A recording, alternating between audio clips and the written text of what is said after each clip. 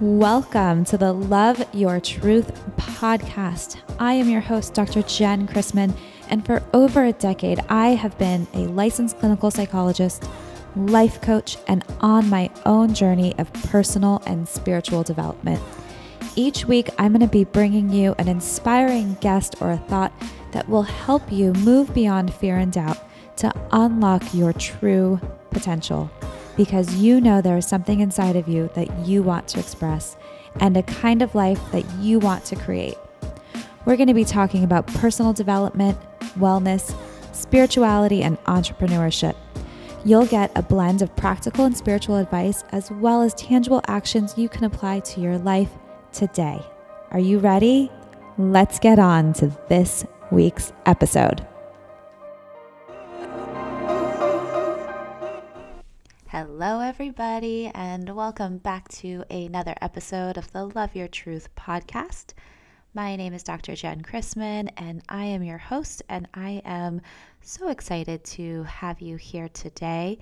And before we get into this week's episode, I did want to share with you an exciting announcement, which is I have just opened up a free 7-day trial membership to my monthly coaching experience, the Embodied Life Experience. And in this monthly container, we are focusing on bringing you multiple different healing modalities, including breath work and meditation. We do EFT tapping.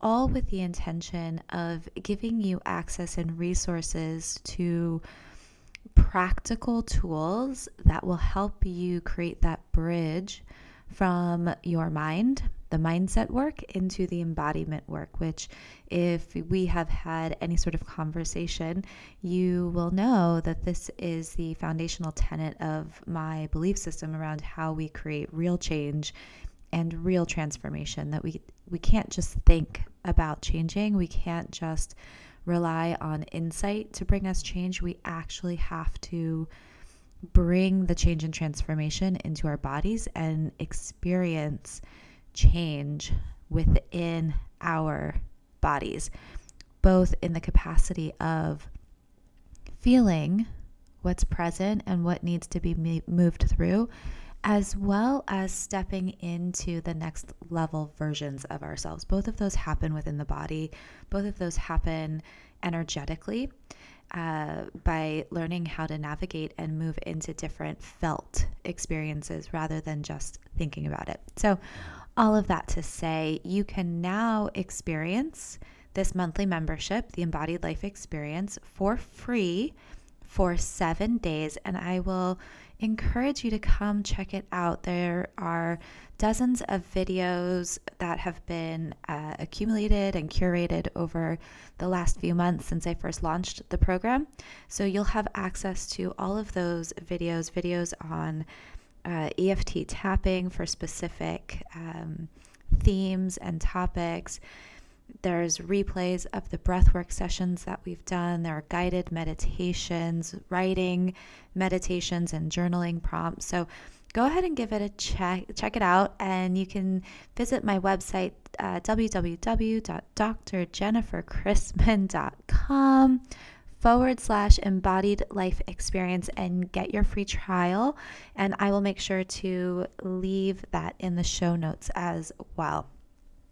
So, having said all of that, I'm really excited to share this week's episode with you. I invited my friend Aram Arya onto the podcast. I originally extended the invitation because I really wanted to talk to him about human design, which has become a super, super hot topic in the personal development world. I feel like it's really taken off in the last year or so.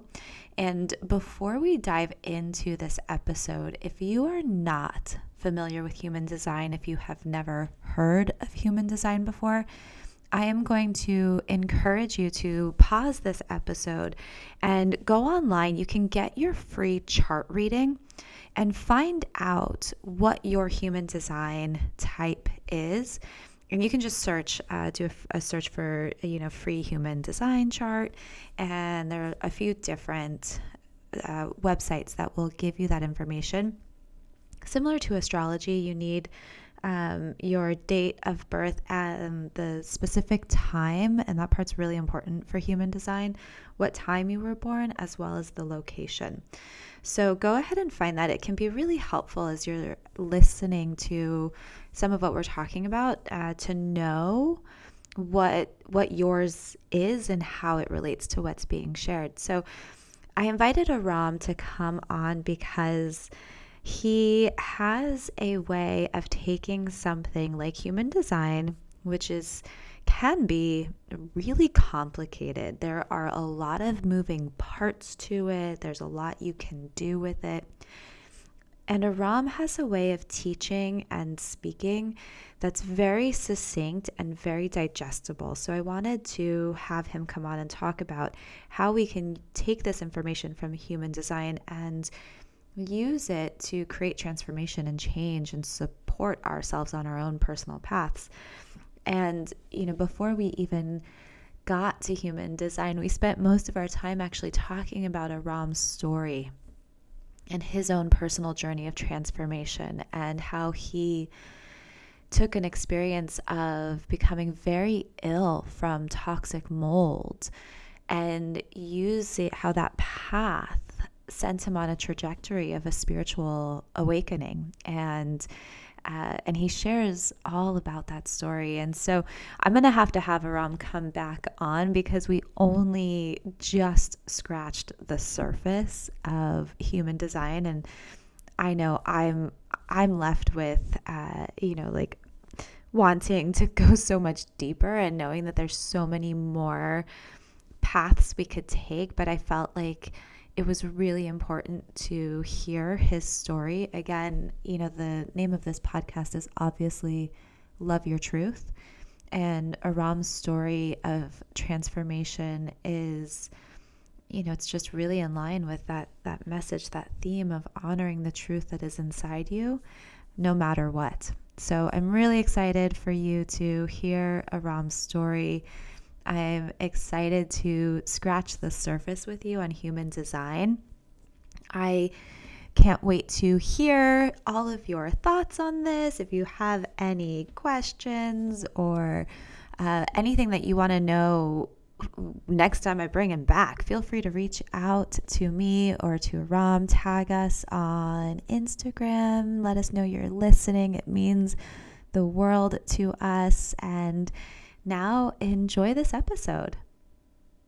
I'm actually really excited to bring you on for two reasons. One is I think you have a really cool story that I actually don't know all of the details of it. And so I'm excited to dive into that and hear about your that journey of transformation and pivot that I know you had in your life as you embarked on a spiritual path. And I would love for you to talk a little bit about what that looked like.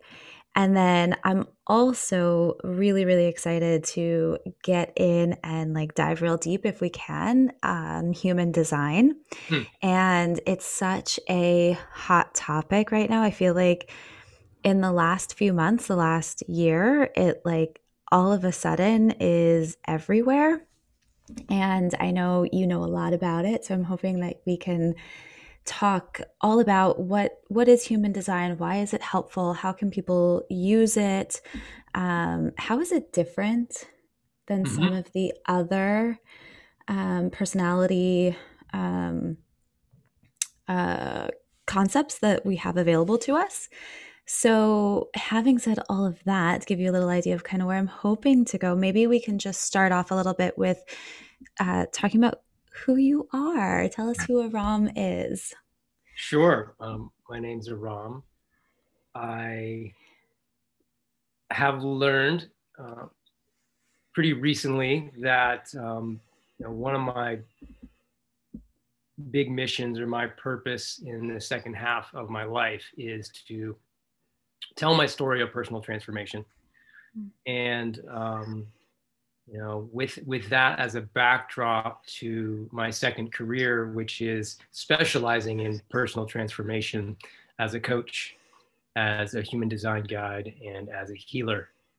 Those three things, how they come together, is the focus of all of my work now and my life. It's much more of a spiritual mission and a calling and a total embodiment of all of those things, as much as it is a career. And yeah, I guess that's how I would like to set the table to introduce myself. My story of transformation is, it basically started as me living a normal life in every sense of that word, relatively to a normal human existence. I had a job, a wife, a house, a career, and I basically thought everything was on track. And at the same time, I was still searching for a higher purpose. And then through a series of misfortunes, through my own hero's journey, through a series of mystical experiences, I had a spiritual awakening and changed my name and received this new mission.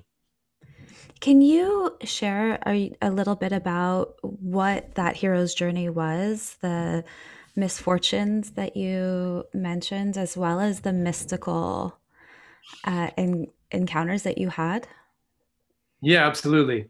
You'll have to cut me off as I go off on several different tangents here. Perhaps you can help me steer. So basically, in 2012, I was in my early 30s.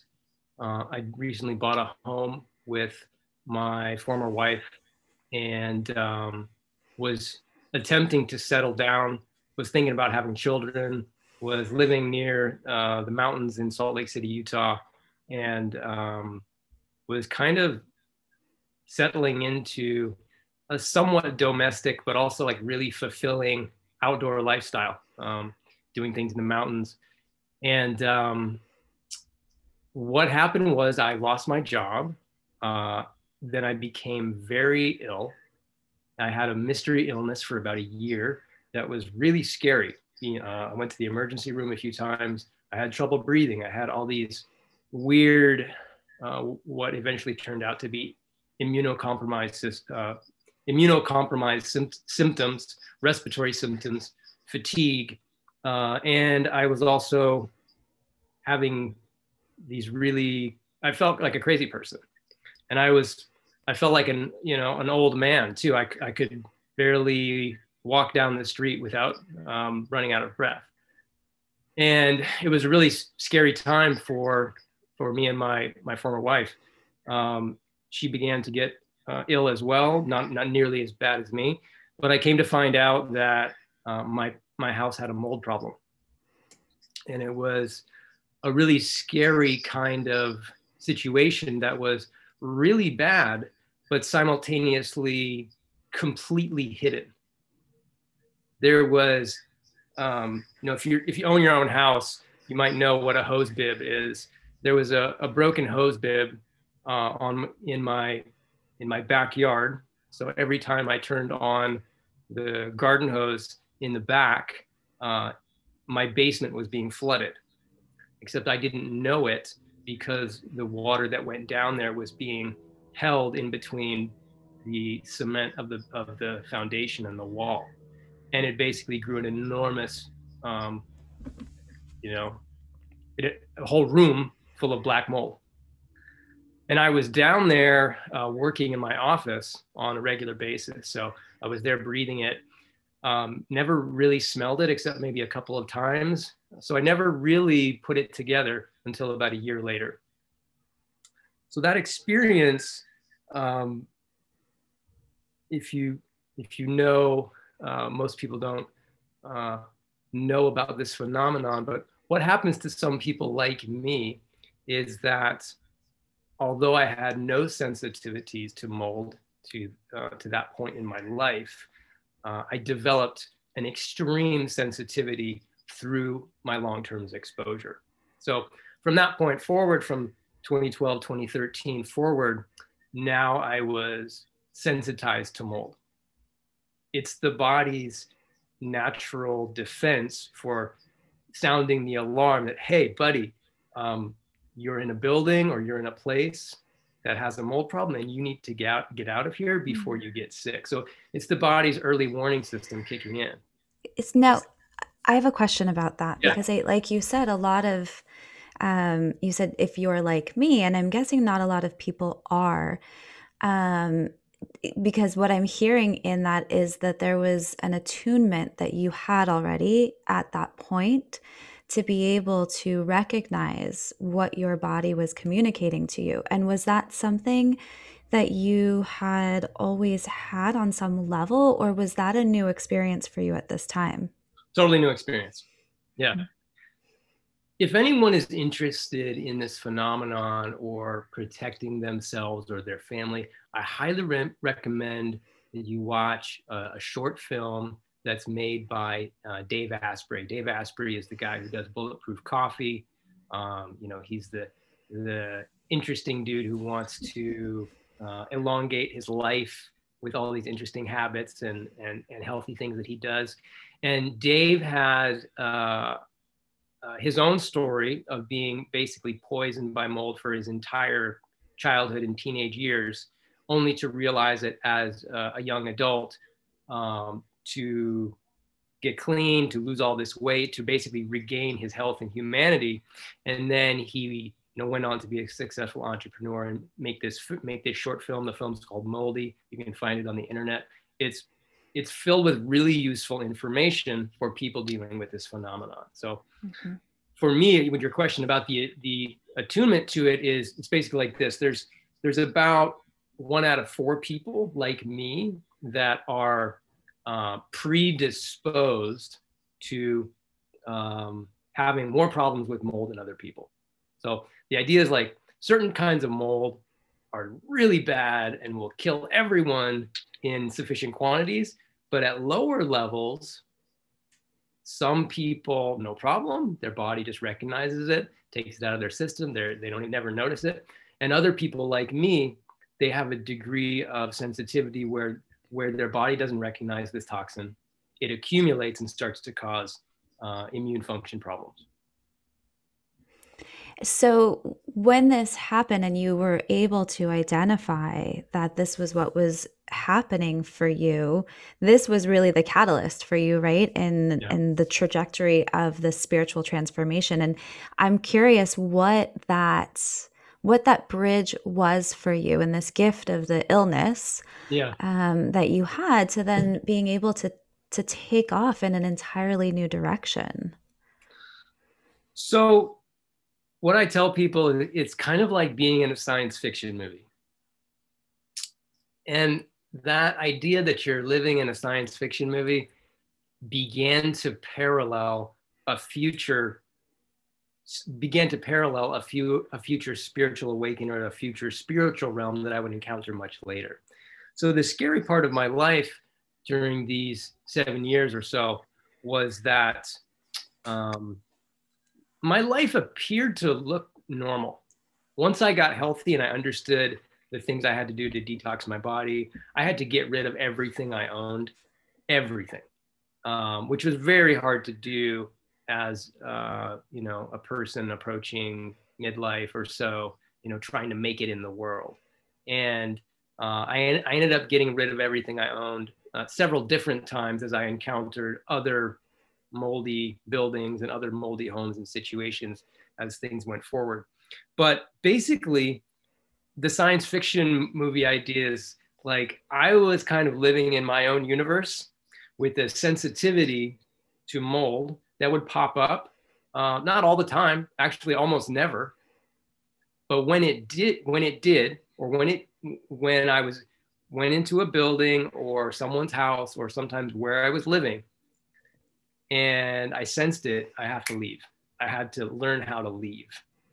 And other people, relationships, friends, through no fault of their own, were like, this guy must be a crazy person. This guy is absolutely crazy.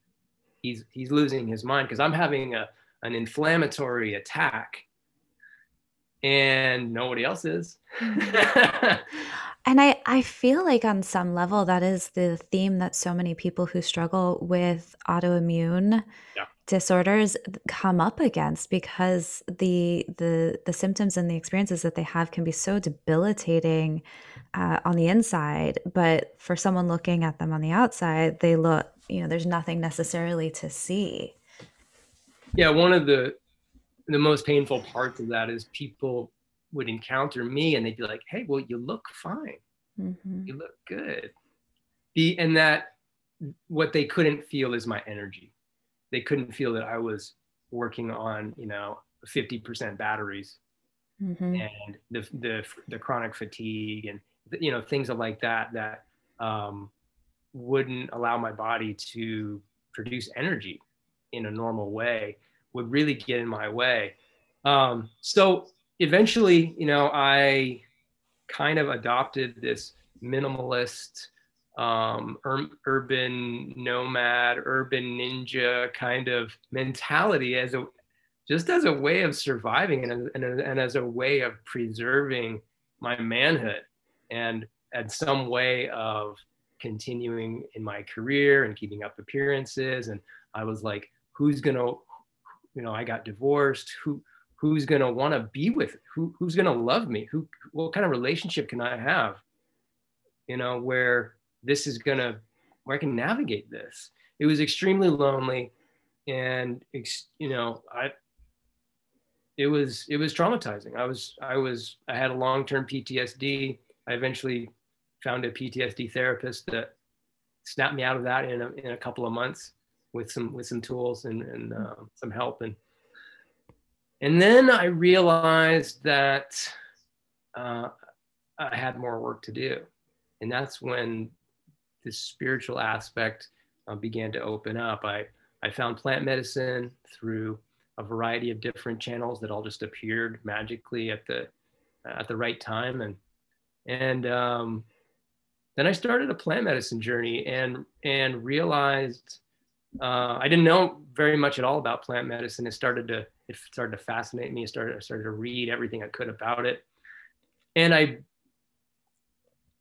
kind of saved myself by diving into this other alternate consciousness and alternate universe. And I didn't realize it, but then I started to really heal. Mm-hmm. Mm-hmm. Yeah.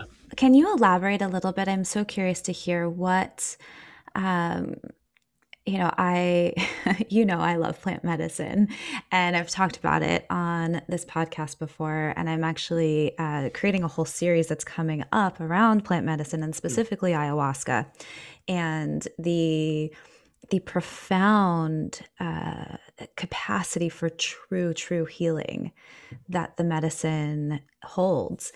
And I'm curious if you can elaborate a little bit on what your relationship was to it. Was it like, I'm curious your relationship to spirituality before encountering plant medicine.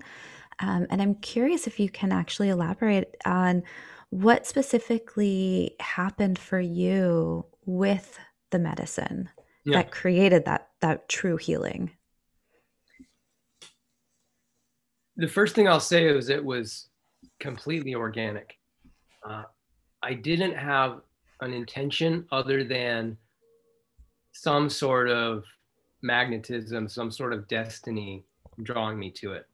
I remember, when I was a teenager, I think I ate some mushrooms with my friends twice when I was 16. One of those experiences was one of the most amazing transformative experiences to my life to that point. I still remember the two friends that I did it with and what we experienced together. I dabbled with, different party drugs and different experiences here and there in my 20s and 30s, but never I had a lot of bad experiences too. So I, I really kind of thought all that was in the past. I remember in my late 30s, a friend of mine sent me some tapes and sent me some Terence McKenna videos to watch, and we would listen to them and talk about them, talk about the universe and talk about consciousness and talk about what we're doing here. And yeah, then I heard the word ayahuasca and began to research that, and it seemed like something far more powerful than I had experienced to that point, or even back when I was 16. So it's sort of, I'm an adventure seeker. I've always gone as an adventurer, as a human. I've always gone for it. I've wanted to climb the highest mountains and have the wildest experiences that I could come up with. I think that's part of what we're here to do. So this seemed to be like, okay, if what I'm reading about this and listening to about this phenomenon and what people are experiencing with this Amazonian plant medicine is true, then this is something I want to do. And I had this adventurer attitude about it. It was just a box that I was like, okay, let's do. That's something I want to do. Mm-hmm. So it started in different ways. I think one of the misconceptions about ayahuasca and plant medicine is that there's just a few things, there's a few options, and there's hundreds of combinations of sacred plants in different ways that different cultures use. So one person's ayahuasca is not another's. It's vast. So I would tell anyone who's interested in this journey to just know that whatever you might experience is just one data point. It's one, the door is going to open for you in one way, and where you might end up might be totally different. So it was about a year. I've done some different plant medicine ceremonies over about a period of about a year before I drank the real thing, before I, drank ayahuasca in a semi-traditional setting.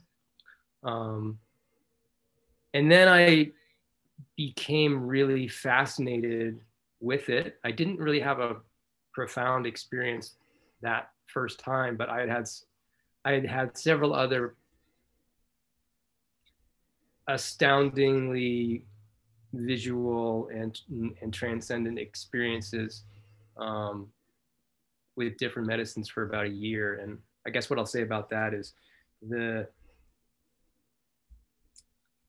real eye-opener for me in hindsight was that I was experiencing things that a lot of other people weren't right away. I was having visions about how the universe works in ways that other people were like, what? Holy shit, like, what are you talking about? And I realized pretty soon that I was on a shamanic path myself in a way that, a funny way to say it is like, I discovered that I was really good at this. I had a kind of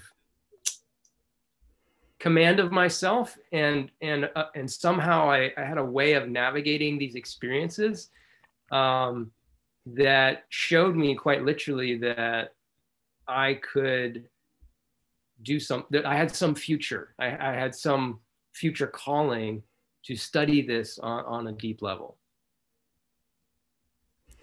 And so when you heard the calling, as in a traditional hero's journey, did you resist it at all, or did you go all in when you heard it? That's a great question. I kind of knew about it all along. Mm-hmm. If that makes sense. I kind of knew that I'd been accessing my alternate consciousness, my higher consciousness, my higher self in various ways throughout my life. I thought in my life and with my clients, I talk a lot about channeling as peak performance, which a lot of people do.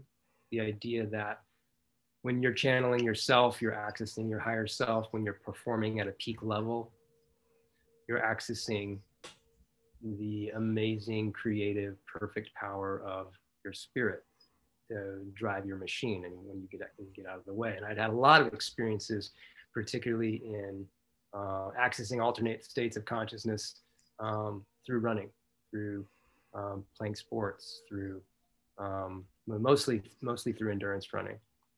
And so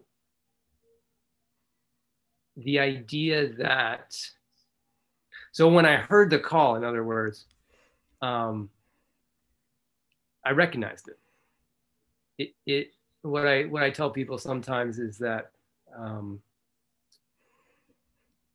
being a healer is kind of, to me, like running. There's an element of training. There's an element of total commitment and total focus. And when I drop into those states, that's when my guides, my higher self can then begin to access what it needs to access to do the work in front of me. So the resistance to the call was mostly just fear. The amount of fear of the unknown things that were going to crumble in order for me to fully access what was available to me was, this sort of unknown mystery of the shadow. And that had to do with not only confronting, but basically being willing to surrender a lot of ideas about how I thought the world worked from a lower level of consciousness. So I'm kind of rambling, but what I'm trying to say is that, the scariest thing I ever encountered was that everything in my life might have been happening for a reason. I had this concept of fate and destiny that were kind of mixed up. I hadn't really sorted out how destiny really works. How I thought destiny might work is that none of this is up to me, and everything that's happened to me is some sort of punishment. And if I go further down this path, then I'm going to be destroyed. And basically that was true, because that's what an ego death is.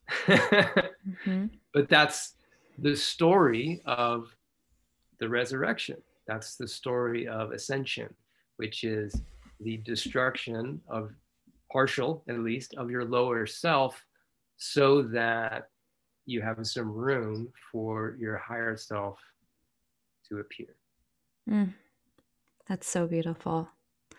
I have so many different thoughts and so many different directions that I feel like I could take this right now.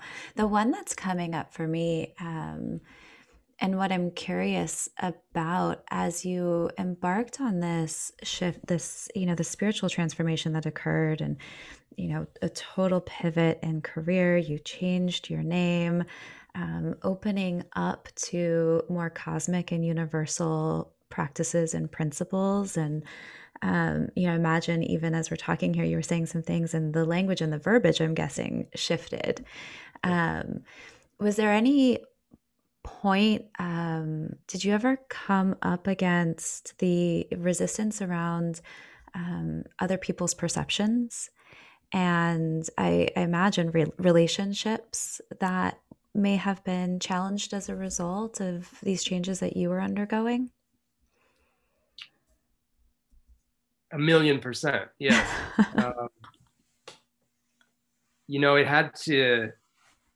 It had to get to a point where there was no doubt that I was on a spiritual path. And what made it relatively easy in some way is all of the pain that I'd already gone through with my journey through toxic mold. Mm-hmm. I'd already tried so hard. I'm a really determined person.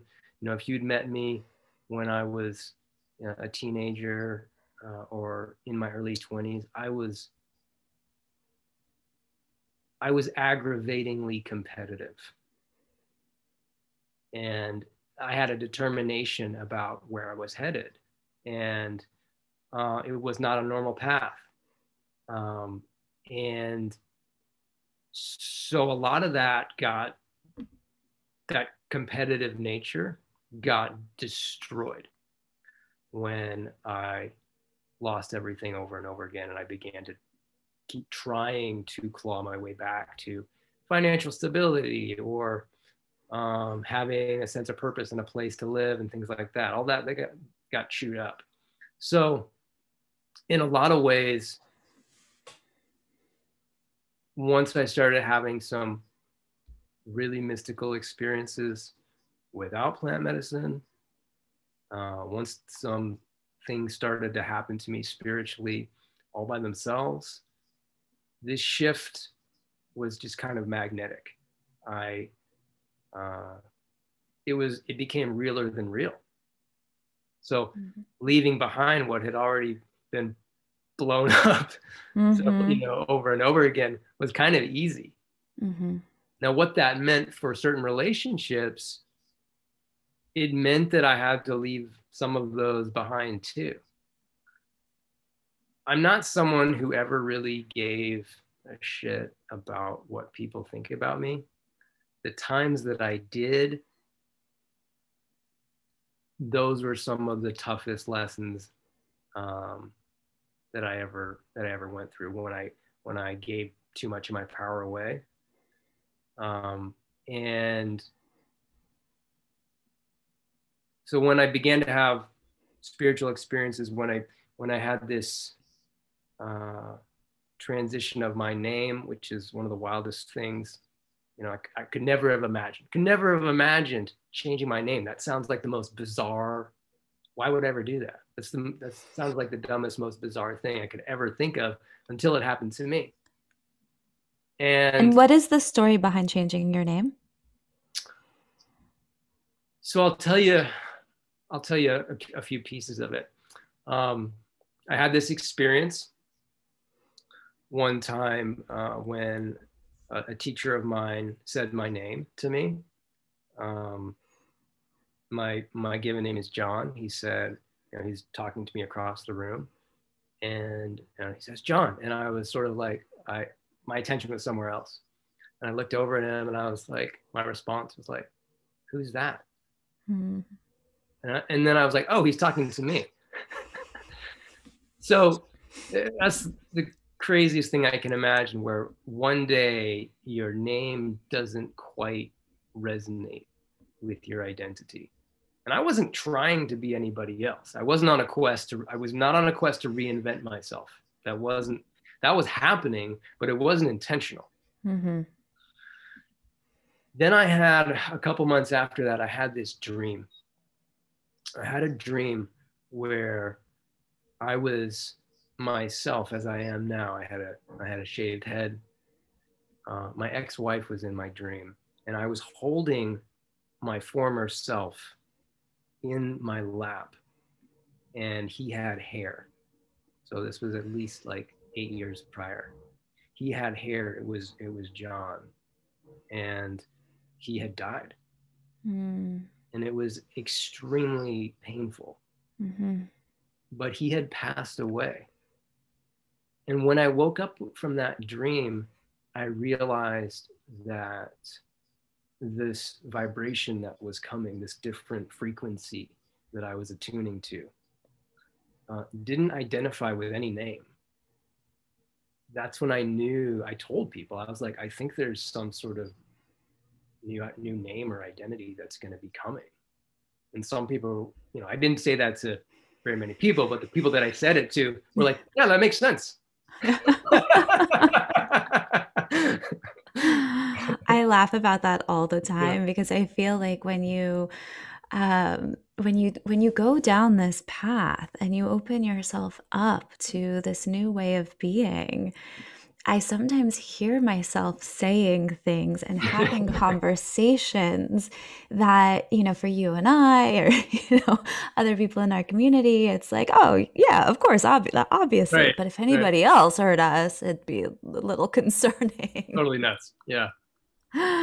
So the name change happens, furthering your expansion on this path. And I am really curious how human design found its way into your life and into being one of your primary modalities that you use for working with others in their own transformations.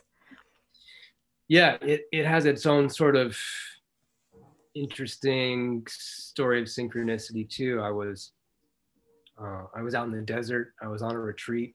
I just had a really transformative spiritual experience where all of a sudden, literally for the first time, I had an awareness of spiritual entities that were beyond myself. Nothing could have prepared me for that. But the way I'll explain it to anybody listening to this is it's not as crazy as you might imagine.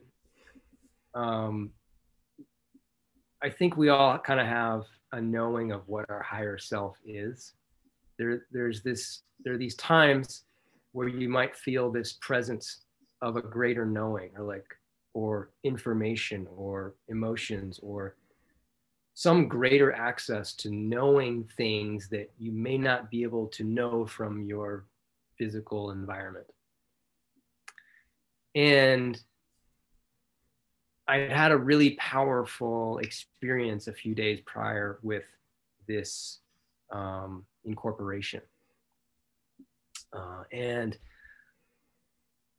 I had made plans prior to this of driving to the desert, just getting out to Arizona for a few days to do a few different things and basically just take some time for myself because I love being in the desert.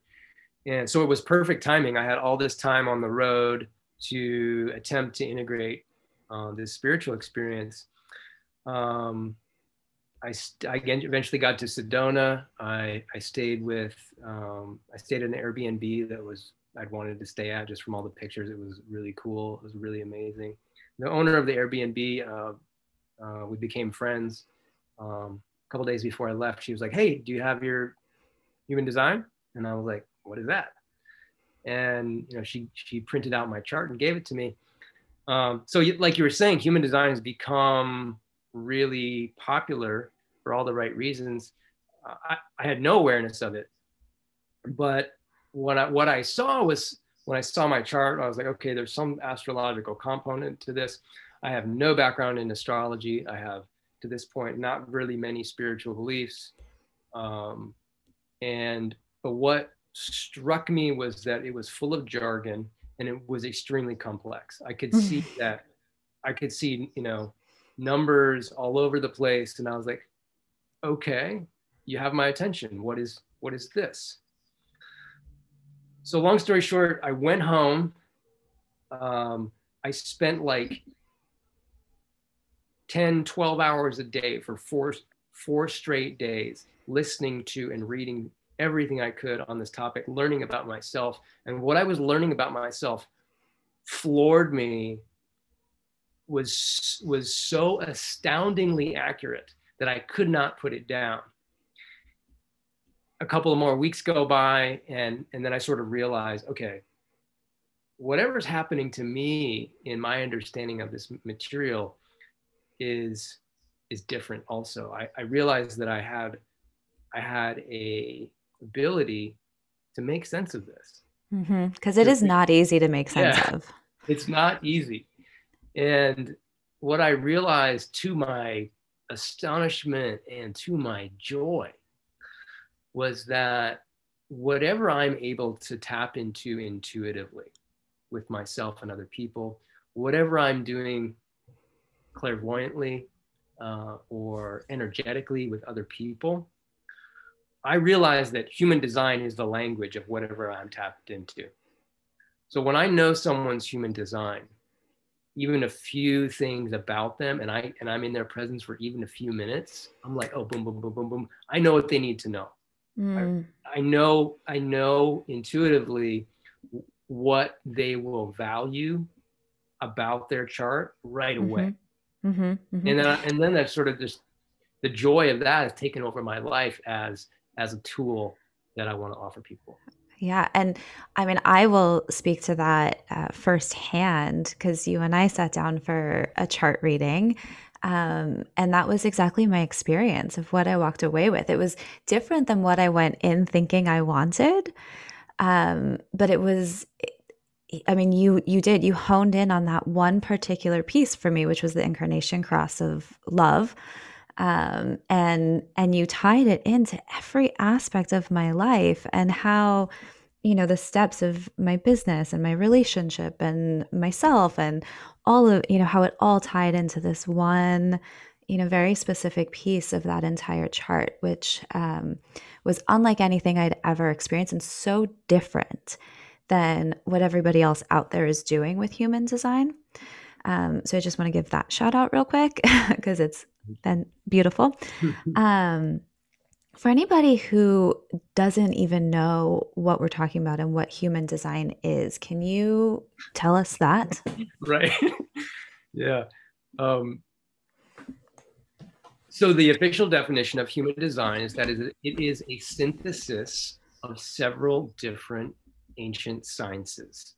Everything from the I Ching, which is the foundation, the whole building blocks of the system, to a Hindu Brahmin chakra system, to aspects of the Kabbalah, to the astrological component, which is like a normal astrology chart that is set or fixed on the moment of your birth. So the idea that I often start with is that the idea is the moment you were born, the celestial bodies of our solar system and our universe were in such a position as to code you with innate characteristics that you have for life. So the idea is that you're set on the moment of your birth to be a certain way or to have certain qualities. The cool part about human design that's different than anything else in the world today is that it takes those qualities and it gives you an operating manual.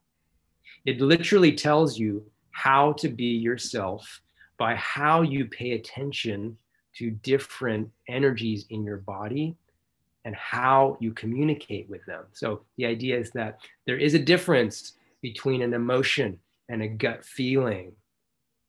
And there's a difference between knowing and creative thinking and logical thinking. And as you begin to parse out your different ways of being, you get to stop being the things that you've been conditioned to be and learn to channel your energies in ways that you will immediately recognize because they're the most relaxed, most natural ways of being yourself that create the most happiness and get you what you want, get you the things that you want or the ways of being that you want or the relationships that you want over and over again. So the idea is that we get to stop doing all the things that are working against us, align to the things, the characteristics that are innately you, and that's the definition of happiness.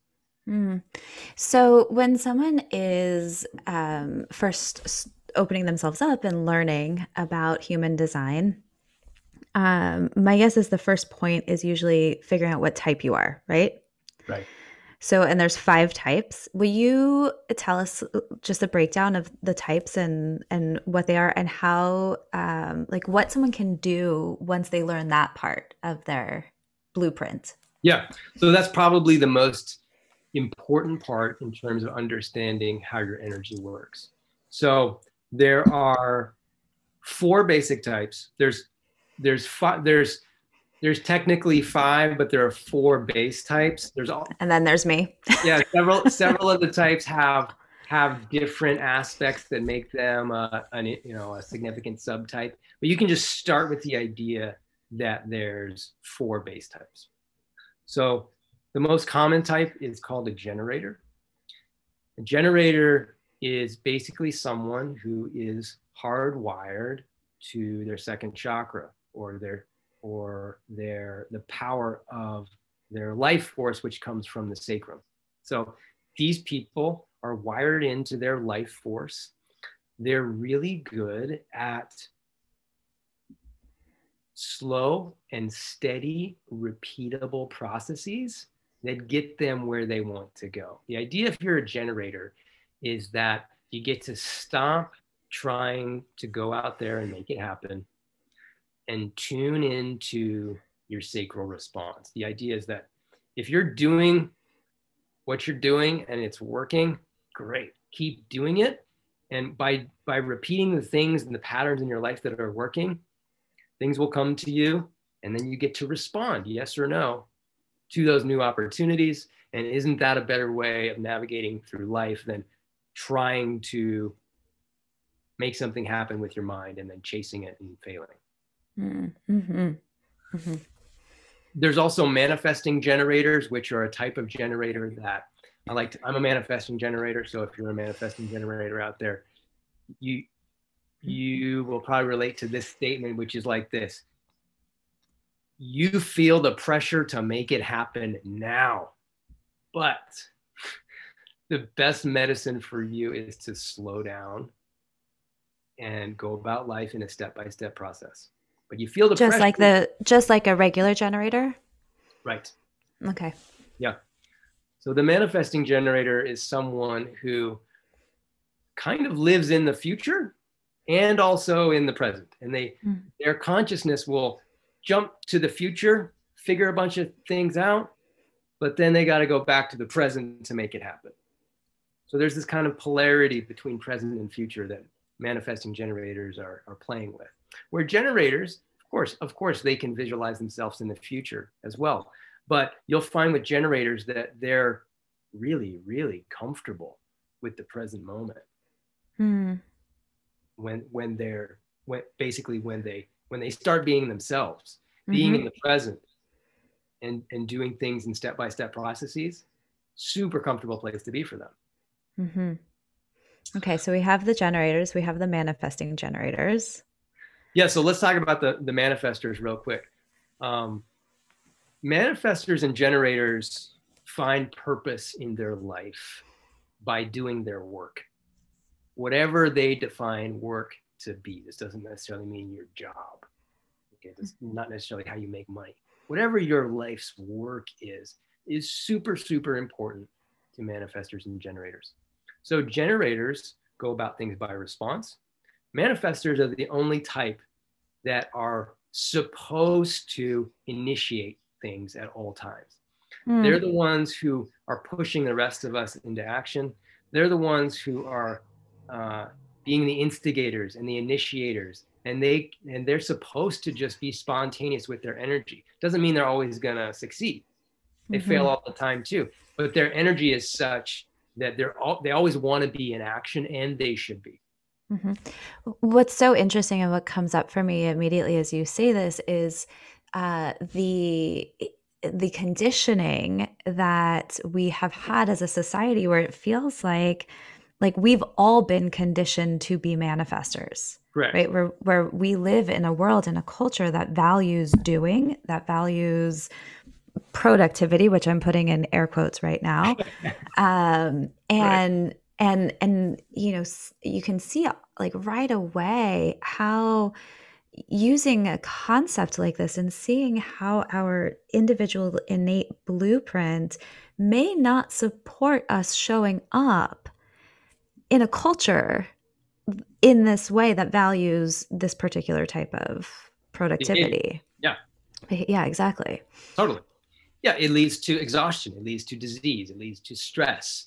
It leads to all these sorts of behaviors of what I should be doing and why I'm not there already. Mm-hmm. and prevents you from being in the present moment. And only in the present moment can anything meaningful actually happen. Mm-hmm. Mm-hmm. So there's a kind of Buddha energy that is in the generators. And the generators represent 70% of the world population. So it's kind of like the People. idea that, yeah, that's most people, is most people should be channeling the Buddha, which is waiting, being patient, finding the value in the mundane stuff, like drinking a cup of coffee, going about your business, finding the beauty in that, finding the meaning in that.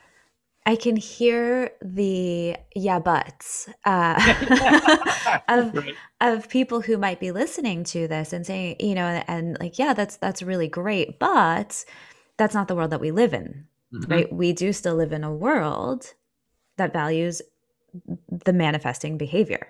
Yeah. And I would counter, yeah, go ahead. No, I was just going to ask like your thoughts on reconciling that discrepancy. So I think part of that is honestly a perception of time and speed. Because I don't care if you're on the cusp of, or you are a super successful entrepreneur, whatever that means.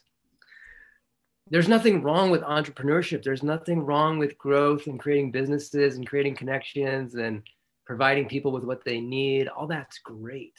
But opportunities don't happen every single moment of every single day. If you're searching for a job, one of the number one things I tell people who are changing careers or in a job search, you can't search for that job 8 hours a day, every day. You're going to drive yourself crazy. You got to have some boundaries around where you're putting your energy in a productive way. And then you got to let that, you got to let that thing bake. You got to let things happen. Yeah. So this idea that there's more waiting and there's more patience and there's more presence, that's just a given, because those opportunities, when they come, if you make them happen or you respond to them, you can't really speed those up. So the idea of human design is, this idea of preparation is like, I think about like this in coaching, like a job interview, sure. Or maybe it's, in dating, there's that person, right? That you really, there's that anticipation. You want to show up as your best self and not blow it, right? Well, there's only one moment when that arrives. So most of you is preparing yourself for those key moments in life. I love that. So much value, so good. Okay, so what are the other types that we have? So the other two types, I think the one type that I think probably has the most to gain, reflectors do too, but I'm gonna projectors first and say I'm gonna suggest that perhaps projectors have the most to gain from human design, because it is a radical shift in how you've been going about things. Projectors are essentially the guides. They're essentially the catalysts for everybody else. It doesn't mean you're smarter. It doesn't mean you know more than other people. It doesn't mean you should be the boss. Okay. It just means that as a presence in the group of people, you may be really good at being an advisor, an administrator. That's a bad word too in our culture. Oh, that's a lowly administrator. Well, administer is,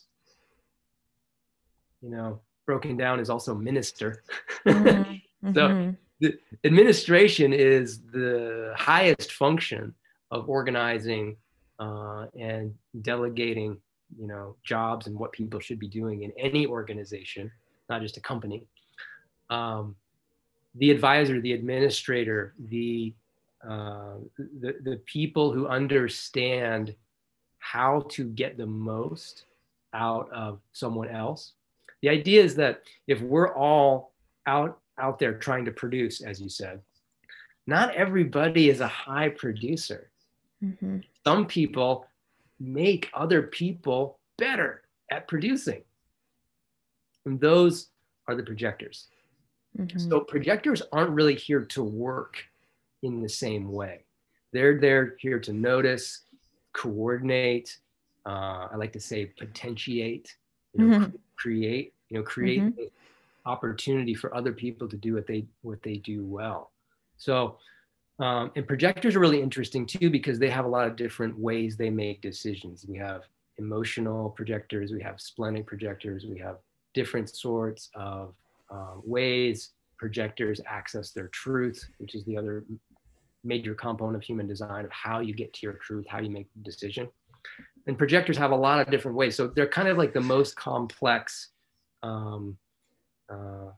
types in human design. And and you can think about them as the glue, right? If you've ever been on a team and, everybody, any type can have charisma. But in my own life, that there's sometimes these really charismatic people that are the glue. And they glue these other types together. You might be a projector if that's you. And the last type is people like you, these 1%ers. 1% of the world roughly is a reflector. Reflectors are really special because they are not like the other types. They're their own islands. There's very few parallels between them and the other types. So reflectors, kind of like the name, are like the mirrors. They're really good also at being advisors, but they're really good at taking their time and sampling all these different ways of being, all these different points of view, all these different identities. Reflectors are supposed to try on literally different identities, see which one sorts out, see which one is the most meaningful for them. And because they're so fluid with their relationship to identity, they're amazing at giving advice and reflecting the truth back to the rest of the people in the group. Yeah, I remember when I first learned that I was a reflector, and I learned just those like few little bits, right? That there's like less than 1% of the population is a reflector. That I have, I don't have any defined centers. That that my job is to reflect the energy of whoever I'm with. And I remember thinking to myself, like, this is like, I got cursed. Like, how come I got the shitty hands? Like, it felt like it was such a heavy burden to carry. And at the same time, I was also like, oh my God, this makes so much sense. Like, all of a sudden in a split second, everything about my life totally lined up and made sense. So do you have a few more minutes? Can we keep going on this? Okay, because I know that they're, talking about the types is really just like one small piece of this whole puzzle, which is what makes human design so complex. I kind of want to get in a little bit, like I just said, the qualities of myself as a reflector. I have no defined centers. If we could talk a little bit about what the centers are, how they play into it. And then I know there's also the profiles. You have channels, you have gates. I know we're not, there's your incarnation crosses, which I know we won't get into all of these things.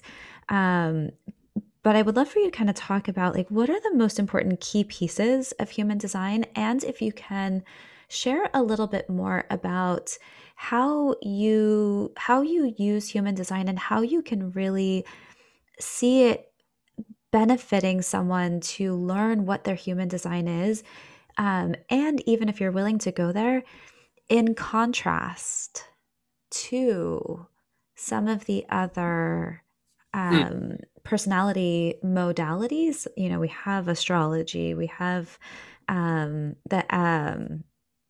I was going to say the MMPI, but that is the Myers-Briggs. Myers-Briggs, yeah.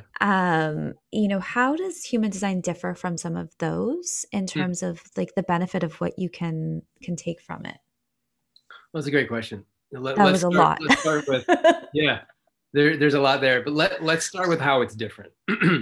So I'll share with you my experience of this, which I think will be a good starting place.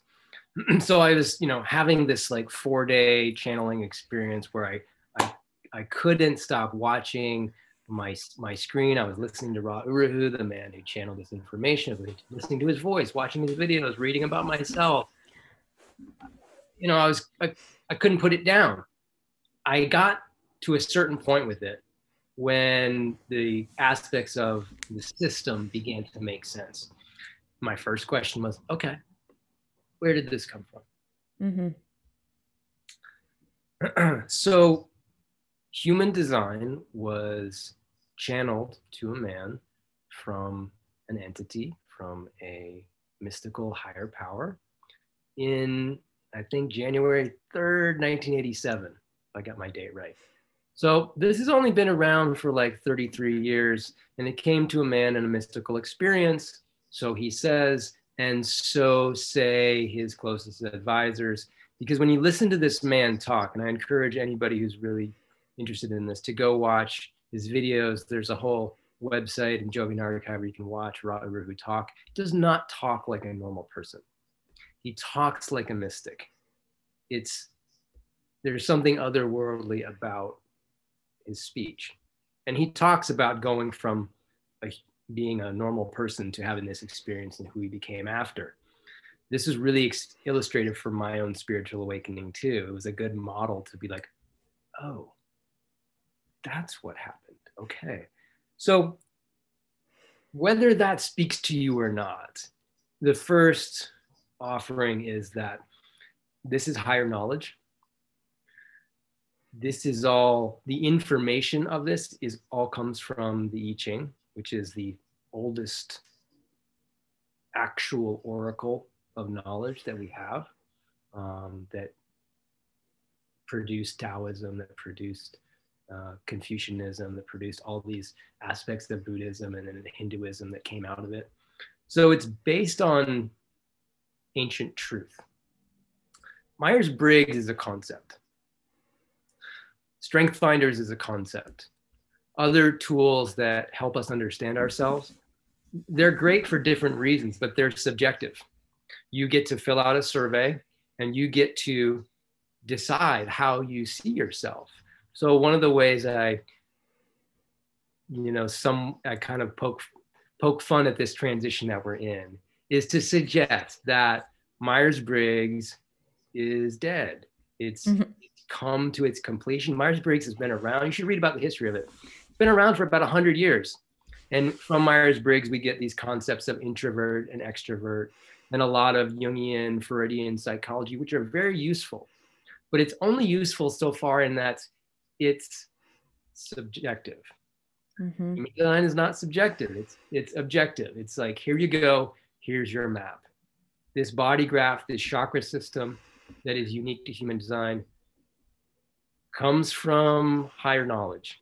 It comes from sources of knowledge beyond our understanding, and it's concrete. So it's quite a different experience to fill out a survey from yourself and you're like, oh, I've decided I'm an extrovert, versus receiving this map of yourself and saying, what is this? How does this work? And only through experiencing it, and I can tell you I've done hundreds of these, it's right every single time. And only through experiencing it can you really even understand what I mean. And isn't it true? I know with Myers-Briggs, not only is it subjective, but it's also fluid. It can change depending on where you're at that stage in your life, that day, all of those things. You have, each of the qualities is on a continuum, and so you're more or less. A little bit that, yeah. Yeah. Whereas with human design, I remember hearing the number at one point, but there's like, I'm not even going to pretend like I know the number of different blueprints that can be made up, which essentially lends itself to each of us having our almost entirely unique blueprint, like a fingerprint, Right. would be, which that makes so much sense in terms of, I'm not reading some generic description that defines billions of other people as well. Like, this is really something when you break down all of the different pieces that kind of like locks in all of those aspects of the individual. Did that make sense? Totally. It's, I love, for instance, I love StrengthsFinder because it tells you a way, it breaks down in some ways of what I should focus on. What are some areas of strength for me, right? So I like some of those types of things. Myers-Briggs is a great starting place to introduce the concept of conscious and subconscious. That's what Jungian psychology is all about. Mm-hmm. So it's onto it. It's not wrong in the sense that the ideas are wrong, but the application is it's child's play compared to what human design can offer you. Mm-hmm. Human design works on several different levels of conscious and subconscious, and it proposes a different format, a different way of thinking about that. Instead of introvert extrovert, there's transpersonal or personal. So the idea is that you can be consciously transpersonal and unconsciously personal. So there's this interplay between conscious and subconscious. And also, am I placing my energy outwards into my community and my environment, or am I placing my energy inwards? And it's more complicated, so the learning curve is absolutely higher. But once you get it, it provides you a way of seeing how your energy works that allows you to kind of drop into that ways of being. If you have a 2 in your chart, and we're talking about the profile now, but if you have a 2, and it makes you a hermit, whether you're a conscious hermit or an unconscious hermit, right? That hermit quality is not something that's really celebrated in our world. Mm-hmm. But being a hermit means that you're really good at going inside, focusing on your own process, your own genius with the blinders on, and in not engaging with your environment. That's where the magic happens. Mm-hmm. So there are these archetypes and qualities that a lot of people have, and human design often, I don't want to say gets a bad rap, but it's a lot of people take the knowledge of human design and they overinterpret it or adapt it, because the language of human design can be very severe. Mm-hmm. It sounds, if someone says, "Oh, you're a martyr," or something, like, "Oh, I'm a martyr," that's terrible, mm-hmm. And it's like, okay, well, let's really understand what this martyr archetype is about. So if you can, stay with me through the severity of some of the language and how precise it is for a second, okay, then it opens up. Then you get to see all of the benefits and the virtues that come from these particular ways of being. So I'm trying to think, how do I want to ask this question? So because there are so many different components, so many different pieces, you have the type, you have the centers, and the centers are either defined or not. You have the profiles, which you have a conscious and an unconscious profile. You have all of the gates and all of the channels. And it's not until you see the entire picture and how each one of these things plays off of the other that you get the full picture of it, which majority of us are not going to be able to do. Yeah, too much, right? Yeah. Right? So what do you think, like, if someone is interested, if they're wanting to get into this, they know what their type is, like, okay, I know I'm a reflector. I know that my decision-making process is to wait the lunar cycle.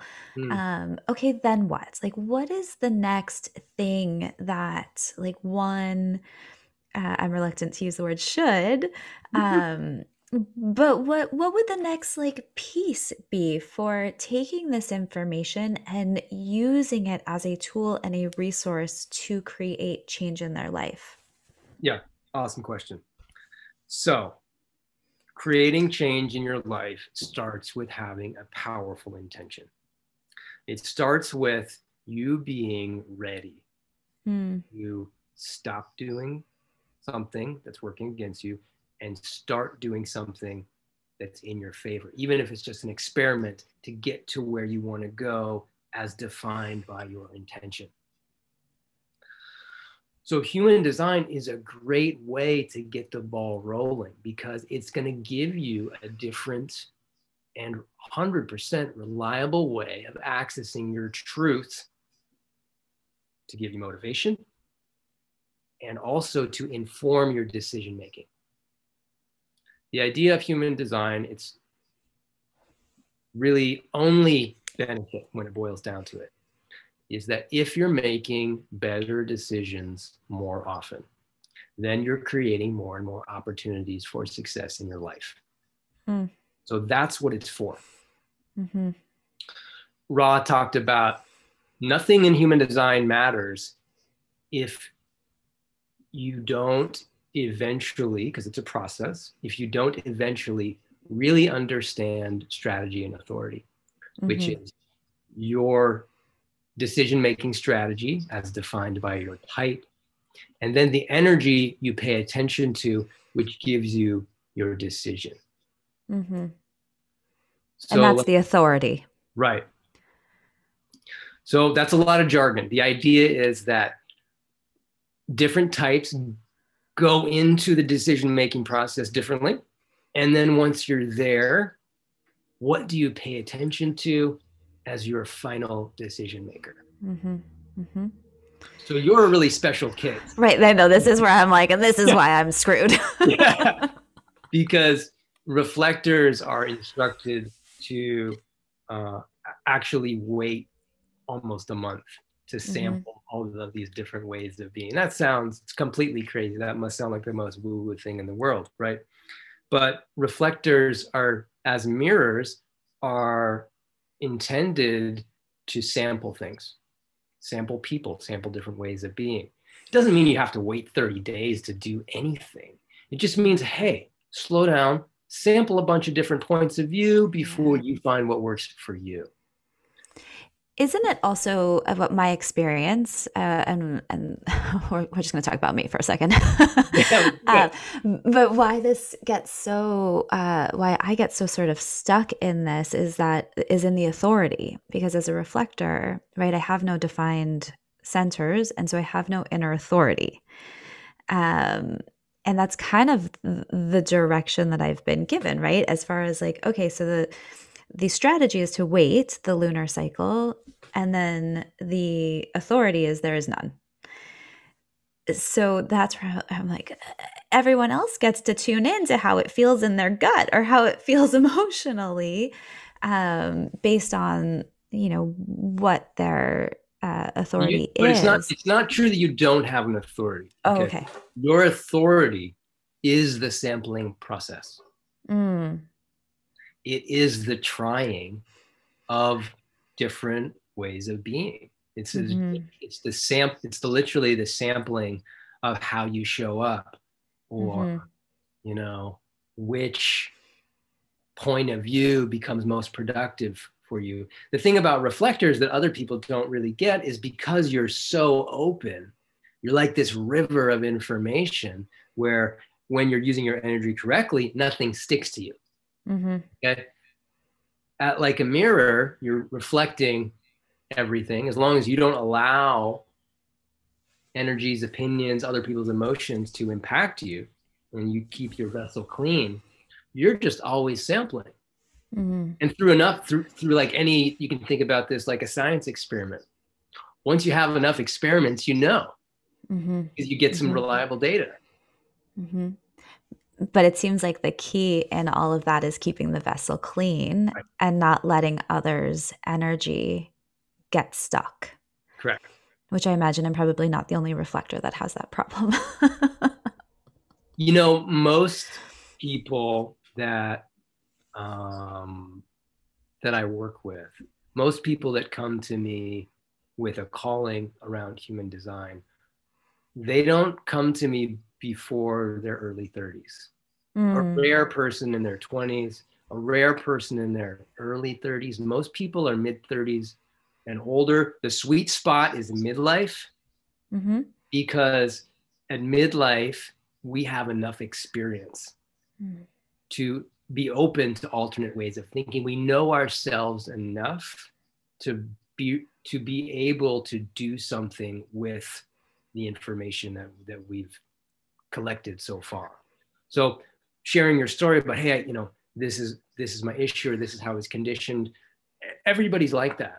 And that's why this is such a powerful tool for making that transition to who you're going to be next. So, will you quickly share with us the way in which you work with someone if they are interested in learning their human design, kind of what the process is of how you take someone through learning their human design and applying it to their life? Yeah, absolutely. I'd say I probably meet more new people in my work, specifically through human design, than anything else.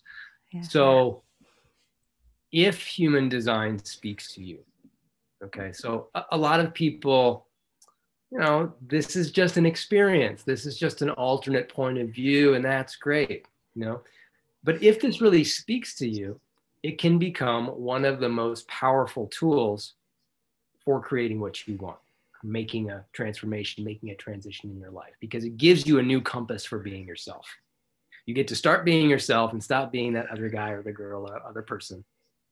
And in being yourself consistently, like that is your doorway to freedom. So I use this tool consistently in coaching because we often refer to it for situational advice. Integrating your human design is a lifelong process. It's something that I still do I still return to my own chart. Particularly what I tell people, what's different, one thing that's really different about the way I use human design is I use the not self as a personal diagnostic. So a lot of people teach human design. They're like, oh, you're a reflector. This is what you do. This is your type. Do this, do that. None of that works unless you understand your not self. So this is another piece of jargon that has to do with your open centers. But basically, it's like we all have these common mistakes, common pitfalls, common points of stress, common ways we get into our negative self-talk that defeat us. If those are in the way, we can't access the brilliance of our human design. So a lot of accessing your human design is getting in touch with those patterns that you're open to through your open centers that are working against you, so you can deactivate those. So you can dissociate from those and only associate with you. Now, in coaching, I like to call my methodology master manifestation. It doesn't mean I'm a master of anything. The idea is that self-mastery is how you create what you want. Self-mastery gives you the discernment to always put things in perspective so that you can make the right decision. And once you know what you want to do, whether it's one step in front of you or your dream, or manifesting your dream, there are ways of organizing how you go about it strategically to keep you in a positive mindset, to keep you focused on what you're doing differently. And if you're doing different things in a controlled way, this is my definition of strategy, right? So if you're doing different things, you're constantly having to make new decisions. And that's why human design is so powerful. It is It is the way that you make these new decisions to help you navigate through life in a different way. In a nutshell, that's what I attempt to do for my clients. Yeah, I love it. And like I said, I can attest to the power of, and you and I, we just had that one session together. And it's so funny as we're talking, it's like, okay, well, after the call, I'm going to text you about when we can talk again. Because it is, having that relationship to self and it really is, it's a tool. Human design is a tool. And with your support, I know that, that helps you create that new relationship, not only with yourself, but also with how you show up for creating the life that you want. So if anybody is interested, where can they find you? What's the best way to get in touch with you? My website is the easiest way to find me. It's my name. It's ahramarya.org, ahramarya.org. And I'll make sure to put that in the show notes. Perfect. And Instagram also, same. My name is my Instagram handle. That's where I post stuff I find inspiring about spirituality and mastering yourself. Yeah. Well, I honestly, I could sit and talk to you for hours, and I mean that from the bottom of my heart. I am really just so thankful that our paths have crossed and that I have had the opportunity to pick your brain in this capacity and in others. And if I didn't have a child to go pick up, I would really keep this interview going. I could do a whole nother hour and a half with you. So thank you for following your truth and hearing and listening to the call that you were given, because it has made an impact in my life. And I know countless others. So I see you and I honor you. And I thank you for all of it. Thank you so much for having me. I would love to keep it going another time as well. We'll have to have you back, and we'll get into the centers and the profiles and the channels and the gates and all of the things. Okay, amazing. Thanks, Dr. Jen. Awesome. Thanks, Ahram. Talk to you soon. Thank you guys so much for spending this time with me on the Love Your Truth podcast. I am really just so happy that you stopped by. And I would at this point just love to ask for your help in spreading the message and maybe sharing this episode with someone that you think would love it or benefit from it. And also, if you could head over to iTunes if you feel so moved to do so and leave an honest comment and review for us, that would really help me out with this journey to helping thousands and thousands of people. And until next time, please don't forget to love your truth. Thanks, guys.